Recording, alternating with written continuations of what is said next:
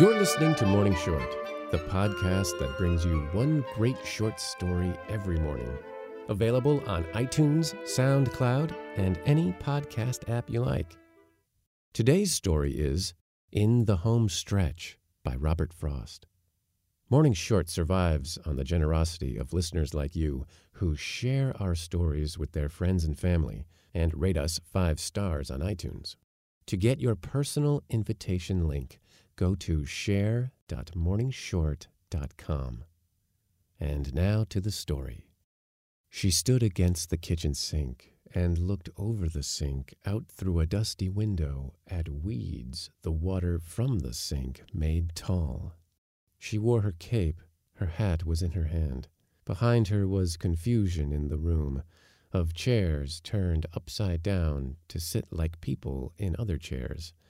And something, come to look, for every room a house has, parlor, bedroom, and dining room, thrown pell-mell in the kitchen.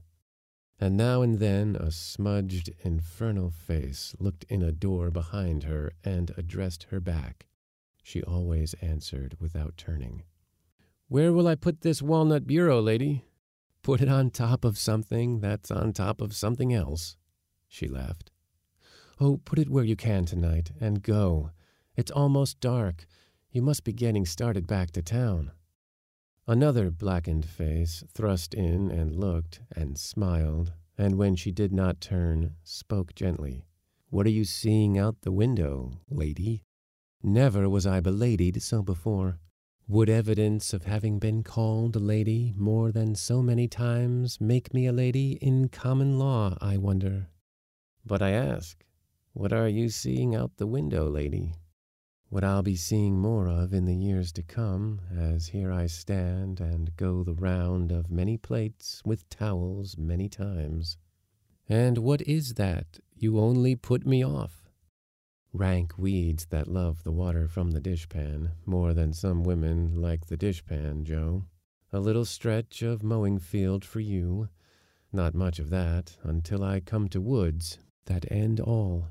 And it's scarce enough to call of you. And yet you think you like it, dear? That's what you're so concerned to know. You hope I like it.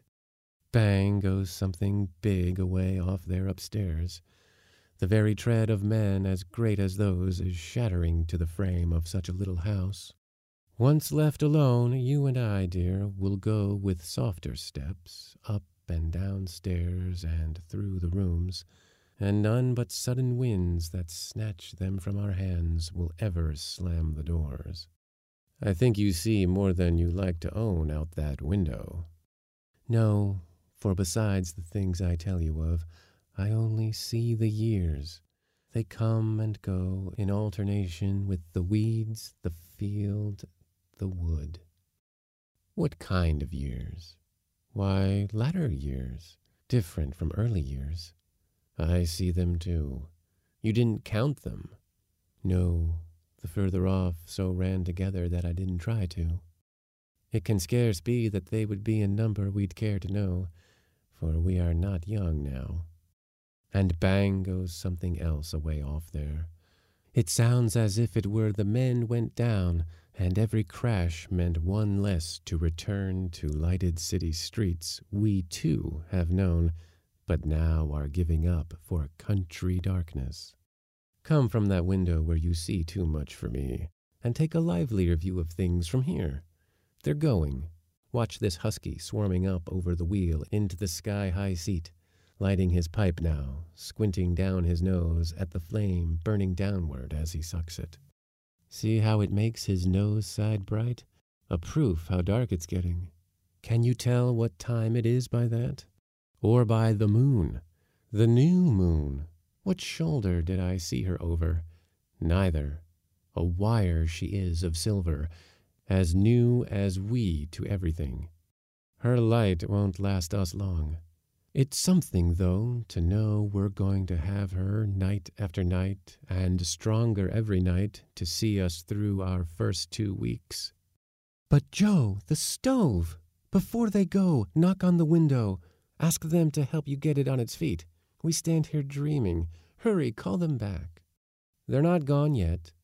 We've got to have the stove, whatever else we want for, and a light. Have we a piece of candle if the lamp and oil are buried out of reach?" Again, the house was full of tramping, and the dark, door-filling men burst in and seized the stove. A cannon-mouth-like hole was in the wall, to which they set it true by eye, and then came up the jointed stovepipe in their hands, so much too light and airy for their strength it almost seemed to come ballooning up, slipping from clumsy clutches toward the ceiling.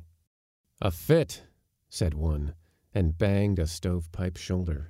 "It's good luck when you move in to begin with good luck with your stovepipe. Never mind, it's not so bad in the country, settled down when people are getting on in life. You'll like it." Joe said, "You big boys ought to find a farm and make good farmers and leave other fellows the city work to do.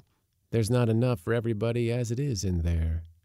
"God," one said wildly, and when no one spoke, "Say that to Jimmy here. He needs a farm." But Jimmy only made his jaw recede, fool-like, and rolled his eyes as if to say he saw himself a farmer. Then there was a French boy who said with seriousness that made them laugh, "My friend, you ain't know what it is you're ask." He doffed his cap and held it with both hands across his chest to make as 'twere a bow. "We're giving you our chances on the farm." And then they all turned to with deafening boots and put each other bodily out of the house. Goodbye to them. We puzzle them. They think— I don't know what they think we see and what they leave us to. That pasture slope that seems the back some farm presents us, and your woods to northward from your window at the sink, waiting to steal a step on us whenever we drop our eyes or turn to other things, as in the game 10-Step the children play. Good boys they seemed, and let them love the city. All they could say was God when you proposed their coming out and making useful farmers. Did they make something lonesome go through you? It would take more than them to sicken you, us of our bargain. But they left us so as to our fate, like fools past reasoning with. They almost shook me. It's all so much what we have always wanted. I confess its seeming bad for a moment makes it seem even worse still, and so on, down, down, down. It's nothing. It's their leaving us at dusk. I never bore it well when people went. The first night after guests have gone, the house seems haunted or exposed. I always take a personal interest in the locking up at bedtime, but the strangeness soon wears off. He fetched a dingy lantern from behind a door. There's that we didn't lose. And these. Some matches he unpocketed. For food, the meals we've had no one can take from us. I wish that everything on earth were just as certain as the meals we've had. I wish the meals we haven't had were, anyway. What have you, where to lay your hands on? The bread we bought in passing at the store. There's butter somewhere, too. Let's rend the bread. I'll light the fire for company for you. You'll not have any other company till Ed begins to get out on a Sunday to look us over and give us his idea of what wants pruning, shingling, breaking up. He'll know what he would do if he were we. And all at once. He'll plan for us and plan to help us, but he'll take it out in planning. Well, you can set the table with the loaf. Let's see you find your loaf. I'll light the fire. I like chairs occupying other chairs, not offering a lady a— There again, Joe. You're tired. I'm drunk, nonsensical, tired out. Don't mind a word I say. It's a day's work to empty one house of all household goods and fill another with them 15 miles away, although you do more than dump them down. Dumped down in paradise we are, and happy. It's all so much what I have always wanted. I can't believe it's what you wanted, too. Shouldn't you like to know? I'd like to know, if it is what you wanted, then how much you wanted it for me. A troubled conscience. You don't want me to tell if I don't know? I don't want to find out what can't be known. But who said first the word to come? My dear, it's who first thought the thought. You're searching, Joe, for things that don't exist. I mean beginnings. Ends and beginnings. There are no such things. There are only middles. What is this? This life? Our sitting here by lantern light together amid the wreckage of a former home? You won't deny the lantern isn't new. The stove is not. And you are not to me, nor I to you. Perhaps you never were? It would take me forever to recite all that's not new in where we find ourselves. New is a word for fools in towns who think style upon style in dress and thought at last must get somewhere. I've heard you say as much. No, this is no beginning. Then an end?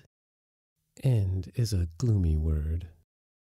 Is it too late to drag you out for just a good-night call on the old peach trees on the knoll, to grope by starlight in the grass for a last peach the neighbors may not have taken as their right when the house wasn't lived in? I've been looking. I doubt if they have left us many grapes. Before we set ourselves to right the house, the first thing in the morning out we go to go the round of apple, cherry, peach, pine, alder, pasture, mowing, well and brook. All of a farm it is. I know this much. I'm going to put you in your bed, if first I have to make you build it. Come, the light. When there was no more lantern in the kitchen, the fire got out through crannies in the stove and danced in yellow wrigglers on the ceiling, as much at home as if they'd always danced there. If you enjoyed this story, share Morning Short with your friends, your coworkers, your barista, that guy next to you at the gym, and that girl across from you on the train. Use your personal invitation link from share.morningshort.com, and you can earn amazing Morning Short swag. If you're listening on iTunes, please rate us 5 stars. It only takes a minute, but it really helps us to continue to make these. Learn more about the Morning Short Project and sign up for our daily emails at morningshort.com.